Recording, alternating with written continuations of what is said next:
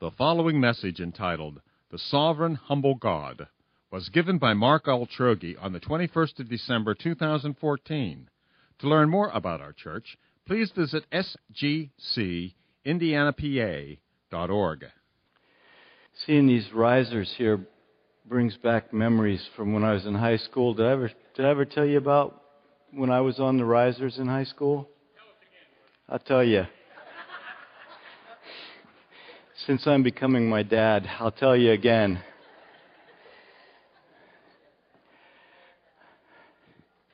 I'm a little bit embarrassed to say this, but I was in the boys' glee club in high school.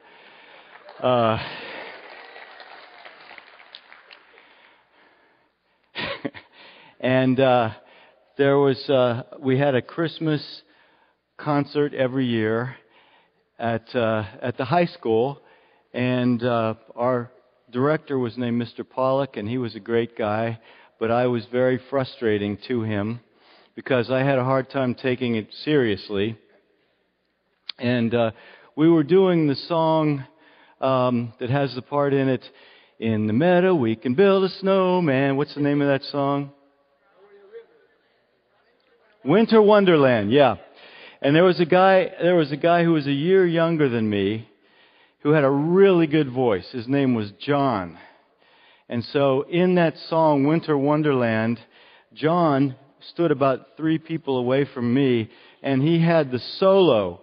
And so at the part where it would say, "In the meadow we can build a snowman," he would step forward, and the light would shine on him, and he would sing all by himself. The rest of us had to shut up, and he would sing, "In the meadow we can build a snowman." He had a very operatic voice, and I was always annoyed at him. And he didn't like me much either. So the night before, dress rehearsal, poor Mr. Pollock. This is dress rehearsal. Everything trying to get perfect for the concert the next night. Every time we would come to that part, John would step out, but I would also step out, and I would act like I was going to sing. And then the light would shine on him, and I'd act all embarrassed and step back in, and everybody'd start laughing. He had about 2 times or 3 times in the song where he would do that, and every time, and Mr. Pollock was just pulling his hair out. I didn't do that during the concert, though. I kept my place. All right, well, let's turn to Luke chapter 2. Luke chapter 2. This morning's message is called The Sovereign Humble God. Let's pray first. Jesus, thank you for what we're celebrating in this season, that our God would become a human being to save us and rescue us. Jesus, we thank you for your word, that you speak to us through your word, that the God who created the universe would speak to us. And I pray this morning, Lord, we pray that your word would build us up and encourage us and strengthen us. I pray, Jesus, that as we look at your word, that we would have faith arise in our hearts, that those who do not yet know you, Jesus, that faith to believe in you, Jesus, would rise in their hearts, that you would give the gift of faith this morning, Lord, that you would draw many to yourself, and for the rest of us, Lord, increase our faith and build us up in our faith to see who you are and what you've done for us. In Jesus' name, amen. Luke chapter 2, verse 1. In those days, a decree went out from Caesar Augustus that all the world should be registered. This was the first registration when Quirinius was governor of Syria. And all went to be registered, each to his own town. And Joseph also went up from Galilee, from the town of Nazareth, to Judea, to the city of David, which is called Bethlehem, because he was of the house and lineage of David, to be registered with Mary, his betrothed, who was with child. And while they were there, the time came for her to give birth. And she gave birth to her firstborn son, and wrapped him in swaddling cloths, and laid him in a manger, because there was no place for them in the inn.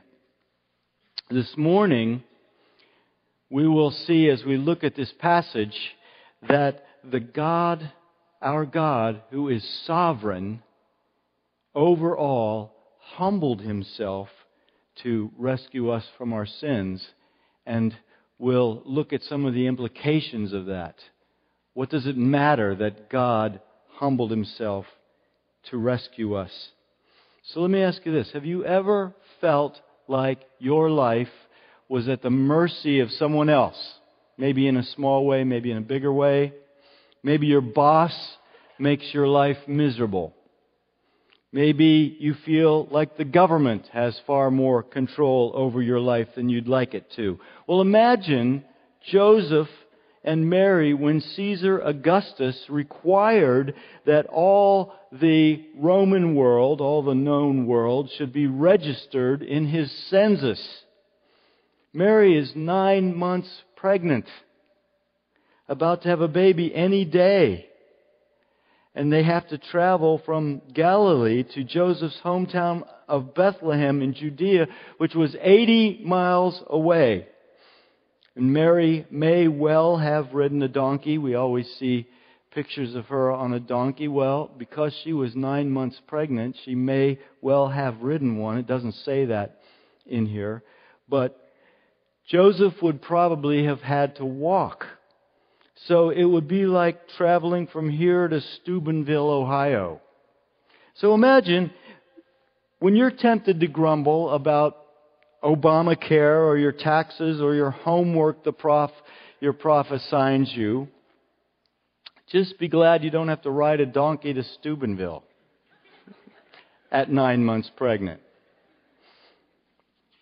So first we're going to look at the sovereignty of God. When we say God is sovereign, we mean He is in control of all things. Every atom in the universe, God knows where it is and is in control of it. The Bible says He controls and directs every lightning bolt, every flake of snow that falls. God is sovereign. Every event in our lives, nothing happens by accident. God is in absolute control. He does whatever He wants to. He directs all things, even the evil of men. He directs and causes that to serve His purpose and accomplish His purpose. He is sovereign over all the events of history. He's sovereign over kings and rulers, angels and demons. You are here today because God wants you to be here and made sure that you were here. And some of you may feel like, boy, something has been directing my life. I feel like there's an invisible hand directing my life. Well, if you've felt like that, it's because God is drawing you and He has sovereignly arranged for you to be here. You may say, well, I didn't even know I was going to come. Somebody asked me, or I just decided at the last minute. It's part of God's sovereign plan. God is sovereign over all events in history, and our passage begins with, in those days. In those days. Now, God had a perfect timing for the coming of Messiah.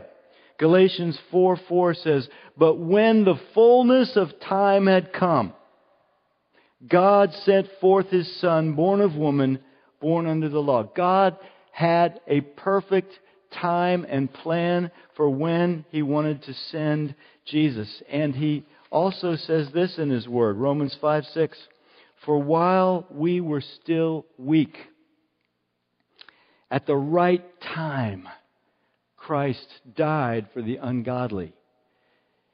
He died for us before we could even do anything about coming to Him, while we were still ungodly, while the human race was in sin, while you were still in sin. He began to draw you to Himself. He died for us before we had any desire for Him. At the right time in my life, Jesus began to do things in my life to get my attention and to bring me to Himself. Daniel 2:21 says, He changes times and seasons. He removes kings and sets up kings. It is God who writes history. He changes times and seasons. He removes kings. He sets up kings. No one is in office by accident. It's because ultimately, in a sense, God placed them there. In the book of Acts, chapter 1, it says, So when they had come together, they asked Him, Lord, will You at this time restore the kingdom to Israel? He said to them, It is not for you to know times or seasons that the Father has fixed by His own authority. So God fixes times and seasons and events. And we see this here. He determined the time when Jesus would be born. God determined when you would be born. And He has set the time for each of us to die. He's numbered the days of our lives. He fixed the time when you would get married, or He knows the time you will get married. He knows when you'll have a child. He's fixed the time you'll be at your job. He's determined the exact length of times that we have to suffer in life. And if you are suffering, if you're going through a hard time, God knows the exact day and hour and minute and second that will end. Your suffering will not go on 1 second longer than God desires. So, if you are suffering, keep asking God to help you and deliver you and know that He's sovereign. I pray that all the time in different things I'm praying for. I say, Lord, You are in control. You can stop this anytime You want. So I pray, Lord, that You would please come and help this person to change this situation. I know, Lord, You're the one that's in control of this. No one else. See, at the time, Caesar Augustus was the most powerful man in the world. If he says something, you have to do it. Joseph didn't have any choice. Joseph couldn't say, hey, my wife is going to have a baby any day. I can't do that. No. Caesar declared it.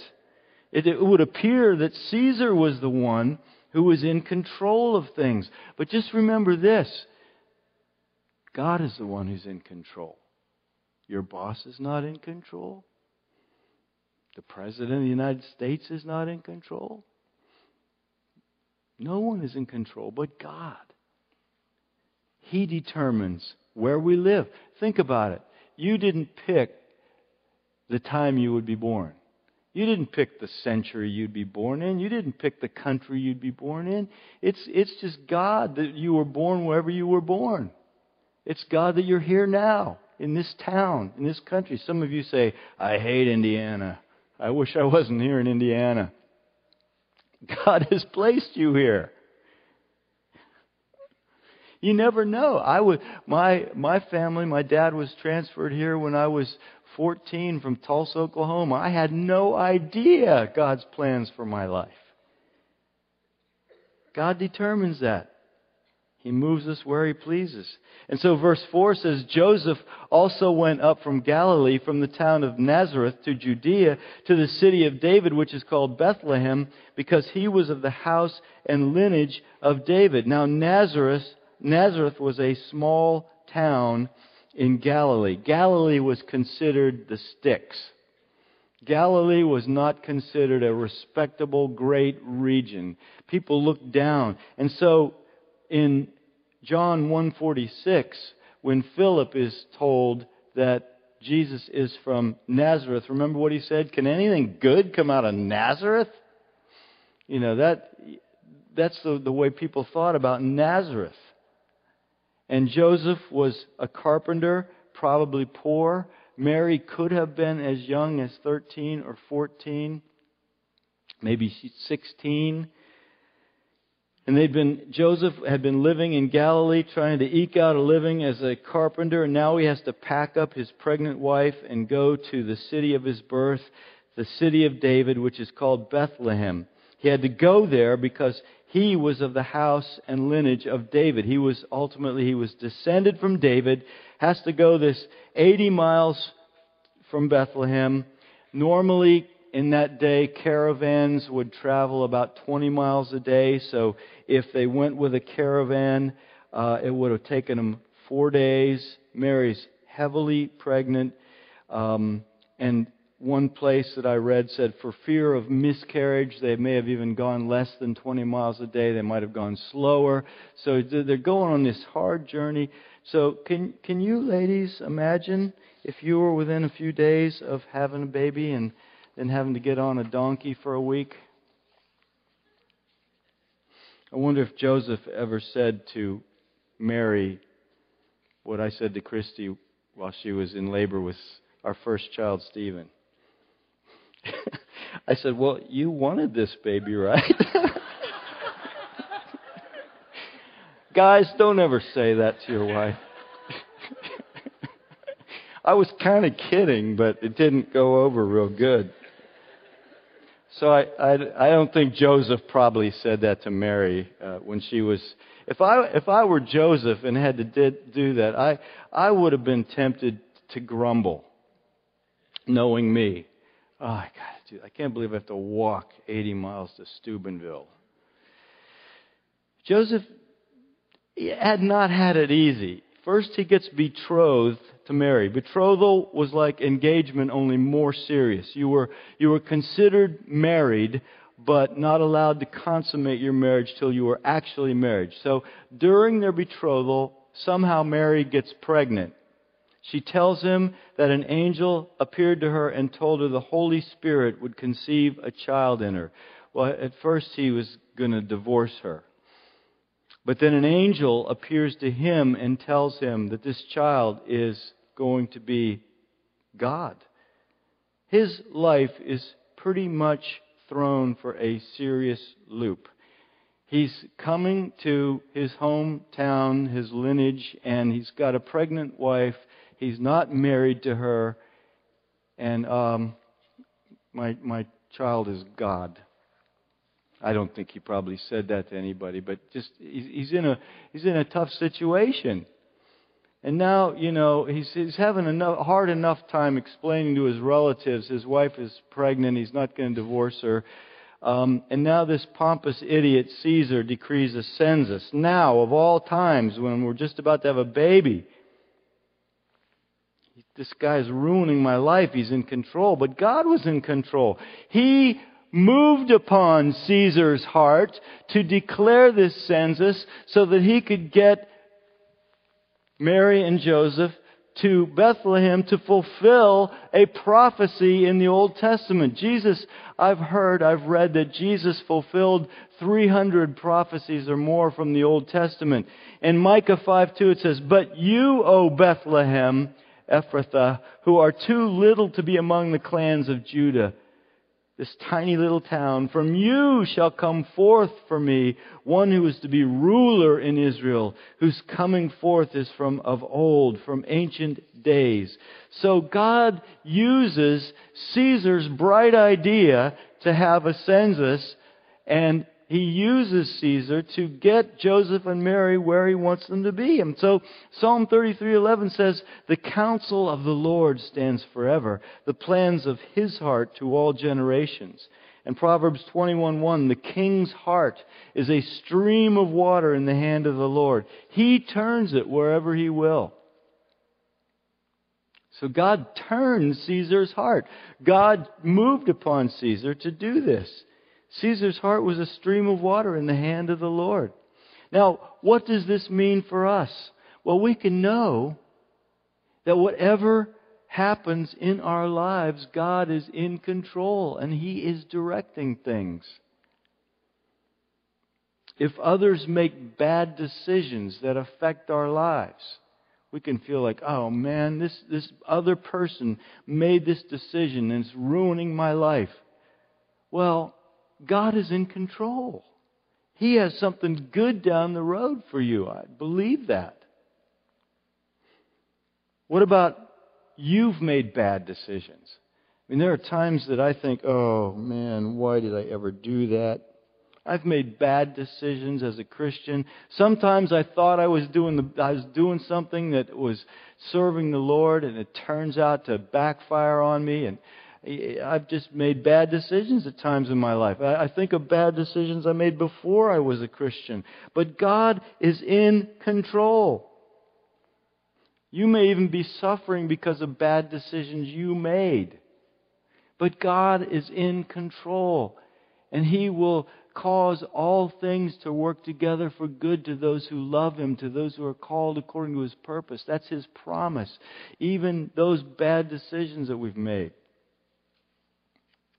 God isn't up there in heaven saying, "Oh no, I can't believe Mark decided to do that. Now what am I going to do?"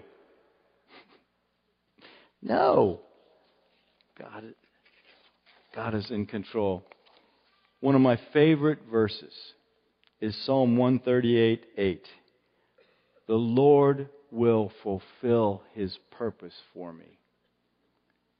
The Lord will fulfill His purpose for me. Psalm 138:8. Memorize that. Say that. Ask God to do that. Say it to yourself when you're in doubt. The Lord will fulfill His purpose for me. He has a purpose for every one of our lives, and He will fulfill it. That's good news. No matter how many mistakes we make, no matter how much we mess up, God will fulfill His purpose for me. He has things for you to do. He's created good works for you to walk in. God has things for you to do in your life that will earn you rewards forever in heaven and bring glory to Jesus. He's planned things. He has a purpose for your life, and He will fulfill it. So then verse 6 in our passage says, "And while they were there, the time came for her to give birth."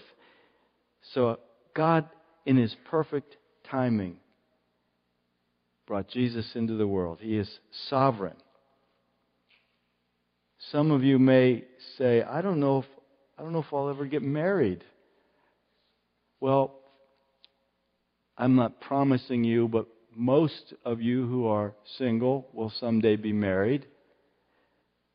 God's got a timing for you.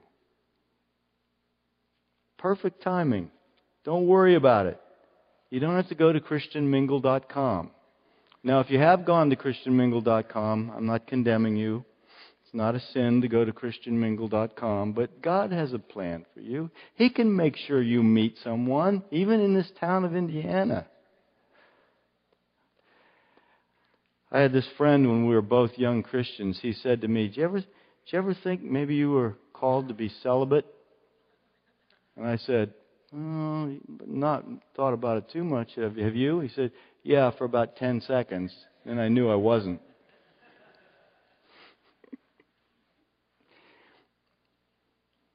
Keep praying. Keep asking. Whatever you're facing, God has a perfect timing for you. Now, the humility of God. This is incredible. This passage contrasts this incredible God who created the galaxies and controls all things, and yet this incredible God humbled Himself. Verse 7, "And she gave birth to her firstborn son and wrapped him in swaddling cloths and laid him in a manger because there was no place for them in the inn." So Mary and Joseph were betrothed. They had not yet consummated their marriage. And now she gives birth to her firstborn child. She fulfills the prophecy of the angel Gabriel to her and has this baby, a human baby. I mean, Jesus was really human. He had to be wrapped in swaddling cloths. He couldn't even change His own diaper. He couldn't feed himself. He was totally dependent on his parents. He was completely powerless in his human nature. He was no different from any other baby. He didn't have a little halo behind his head, no matter what the pictures might portray him as. He didn't have a unique glow. I don't really believe it was a silent night. I believe he was crying like all babies do. Might have been a silent night. I don't think it was, because he was like every other baby. How humbling of God. John 1:14 says, "And the Word, the eternal Word of God, who existed from all eternity, the Word became flesh and dwelt among us." God, the infinite one. There's no way to even measure His being. There is no boundaries to God. You couldn't say God is this big. He's infinite. He took on flesh. He became flesh. And He lay in a manger. Jesus did this for the glory of His Father and because He loved us so much. And so Philippians chapter 2 says this: "So if there is any encouragement in Christ, any comfort from love, any participation in the Spirit, any affection and sympathy, complete my joy by being of the same mind, having the same love, being in full accord and of one mind. Do nothing from selfish ambition or conceit, but in humility count others more significant than yourselves. Let each of you look not only to his own interests, but also to the interests of others." Why? Have this mind among yourselves. Think like this is what Paul's saying. Have this mindset, which is yours in Christ Jesus, who though He was in the form of God, means He was God, did not count equality with God a thing to be grasped or held on to. Hey, I'm God. I'm going to keep this position of God. But He emptied Himself. He emptied Himself. He humbled Himself. He hid His glory by taking the form of a servant, being born in the likeness of men. That doesn't mean He was like men, but He wasn't really. He was a human being. And being found in human form, He humbled Himself by becoming obedient to the point of death, even death on a cross. So Jesus, who was God, humbled Himself to become a human being, and then to the point of death, to die on the cross to pay for our sins and bring us to God. 1 Peter 3:18 says, "For Christ also suffered once for sins, the righteous for the unrighteous, that He might bring us to God." Being put to death in the flesh, His human nature put to death that He took on to bring us to God, but made alive in the Spirit. Jesus is the Lamb of God who takes away the sins of the world.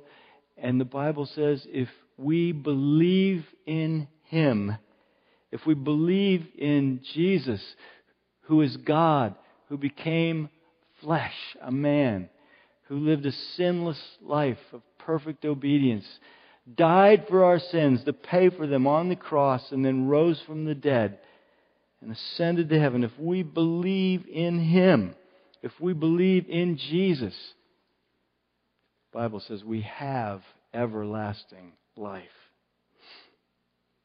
And then Jesus will empower you. If you believe in Jesus, He will give you the power of the Holy Spirit to then put sin to death and to follow Him and obey Him and to become more like Him and to enjoy Jesus and to fellowship with Jesus and abide in Him. And we don't do any of that stuff to try to gain everlasting life. We receive everlasting life just by believing in Him. But then after we do receive it, then we begin to follow Him and obey Him and imitate His humility and serve others. And Jesus did all this for us. Laid in a manger, a feeding trough, humiliation, not a nice soft bed, not a royal palace. wrapped up in swaddling cloths. His mother didn't go on eBay and order the latest kind of swaddling cloths that are perfectly comfortable for a baby and all that kind of stuff. He was just wrapped up probably in whatever Mary had with her. Born in obscurity, no room in the inn, no one noticed. See, there was probably this pretty large inn in Bethlehem because it was so close to Jerusalem. But it was packed because of this census. And Joseph just didn't have the money to get a nice room. And so they had to go out into this area where there were animals. I went to a sheep farm a couple years ago, took a couple of my granddaughters out to a sheep farm, and no offense, Tim, you have some sheep, right? Goats. You have goats. Well, they didn't smell the greatest. This manger didn't smell the greatest that Jesus was laid in. He wasn't in a fancy palace.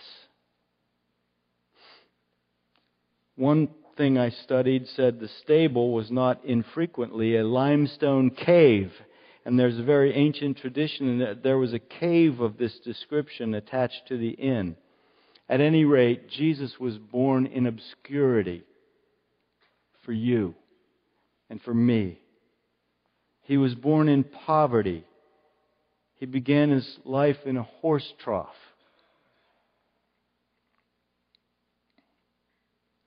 For you and me, because He loves you, because He loves me. He did it. He wouldn't have had to do it.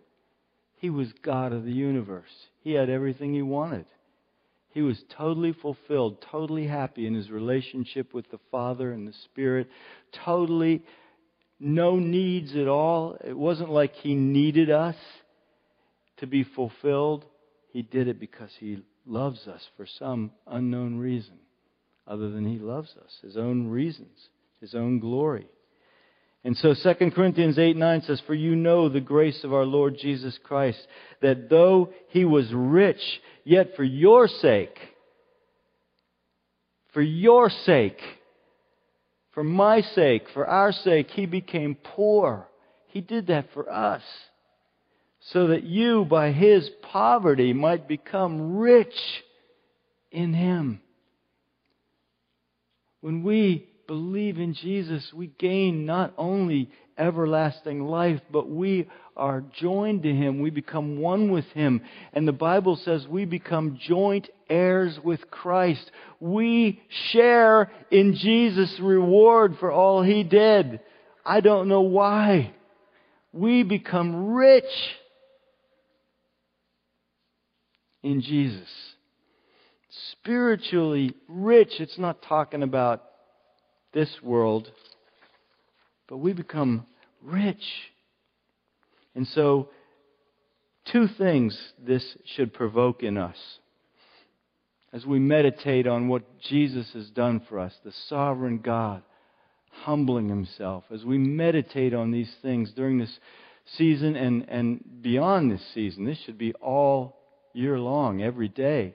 First of all, we should worship Jesus and give Him thanks all the days of our lives that He would do this for us, that He would humble Himself, become weak flesh for us, and thank Him. We should thank Him every day. Every day, as soon as we wake up, as soon as our minds begin to function, we should say, Jesus, thank You for saving me. Thank You for protecting me during the night. Thank You for the gift of sleep. Thank You, Lord, for Your mercies that are new every morning. Thank You, Jesus. I want to be increasingly thankful all the days of my life because of what Jesus has done for me.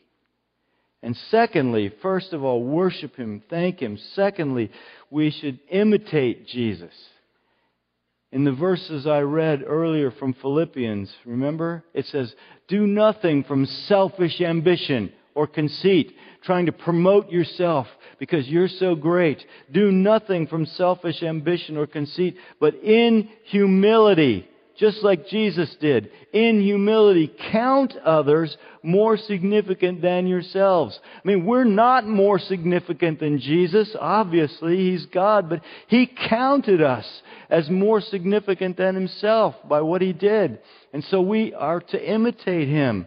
And then verse 4, let each of you look not only to his own interests, but also to the interests of others. It's not saying don't care about yourself. It says look not only to his own interests, but also to the interests of others, which is what Jesus did.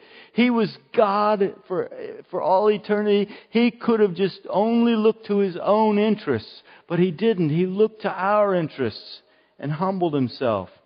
And so Paul says, have this mind among yourselves. Have this as your mindset. Make this your constant state of mind, which is yours in Christ Jesus, who for our sake emptied Himself, became a servant, obedient to the cross for us. So, God is sovereign over all the events of history and over every single thing in your life. Nothing happens to you and me outside God's plan. The Lord will fulfill His purpose for me. If there's one or two things that you remember from this message today, I hope you remember Psalm 138:8. The Lord will fulfill His purpose for me, even if I don't know what His purpose for me is. This sovereign God will fulfill. Believe in Jesus today. If you haven't yet believed in Him, He's drawing you. I believe He's drawing you. Jesus said, if I am lifted up, and He was talking about the cross, I will draw all men to myself. I believe if you're here, He's drawing you. You're not here by accident. It's God's sovereign plan that you're hearing this. And if you say, like someone said to me not long ago, I feel like there's this invisible hand behind me, pushing me. It's not an accident. God humbled Himself. God humbled Himself because He loves you so much. Isn't that incredible? I have never humbled myself anything near like that because I love someone. So let's remember that, and let's seek to imitate Jesus in His humility as we serve one another, as we serve others, as we lay down our lives, as we consider others more important than ourselves. Let's remember this sovereign God who humbled Himself because He loved us so much. Let's pray. Lord Jesus, thank You for all You've done for us. Thank You. We worship You. We thank You. We adore You as the Lord of Lords and King of Kings, the sovereign God. We adore You that You are in control of every detail of our lives. And we also adore You and thank You for what You did for us, Jesus, in humbling Yourself and dying for us. We just thank You, Lord. We pray that these truths would fill us with joy and thanks and worship all the days of our lives, Lord. In Your name, Jesus, amen.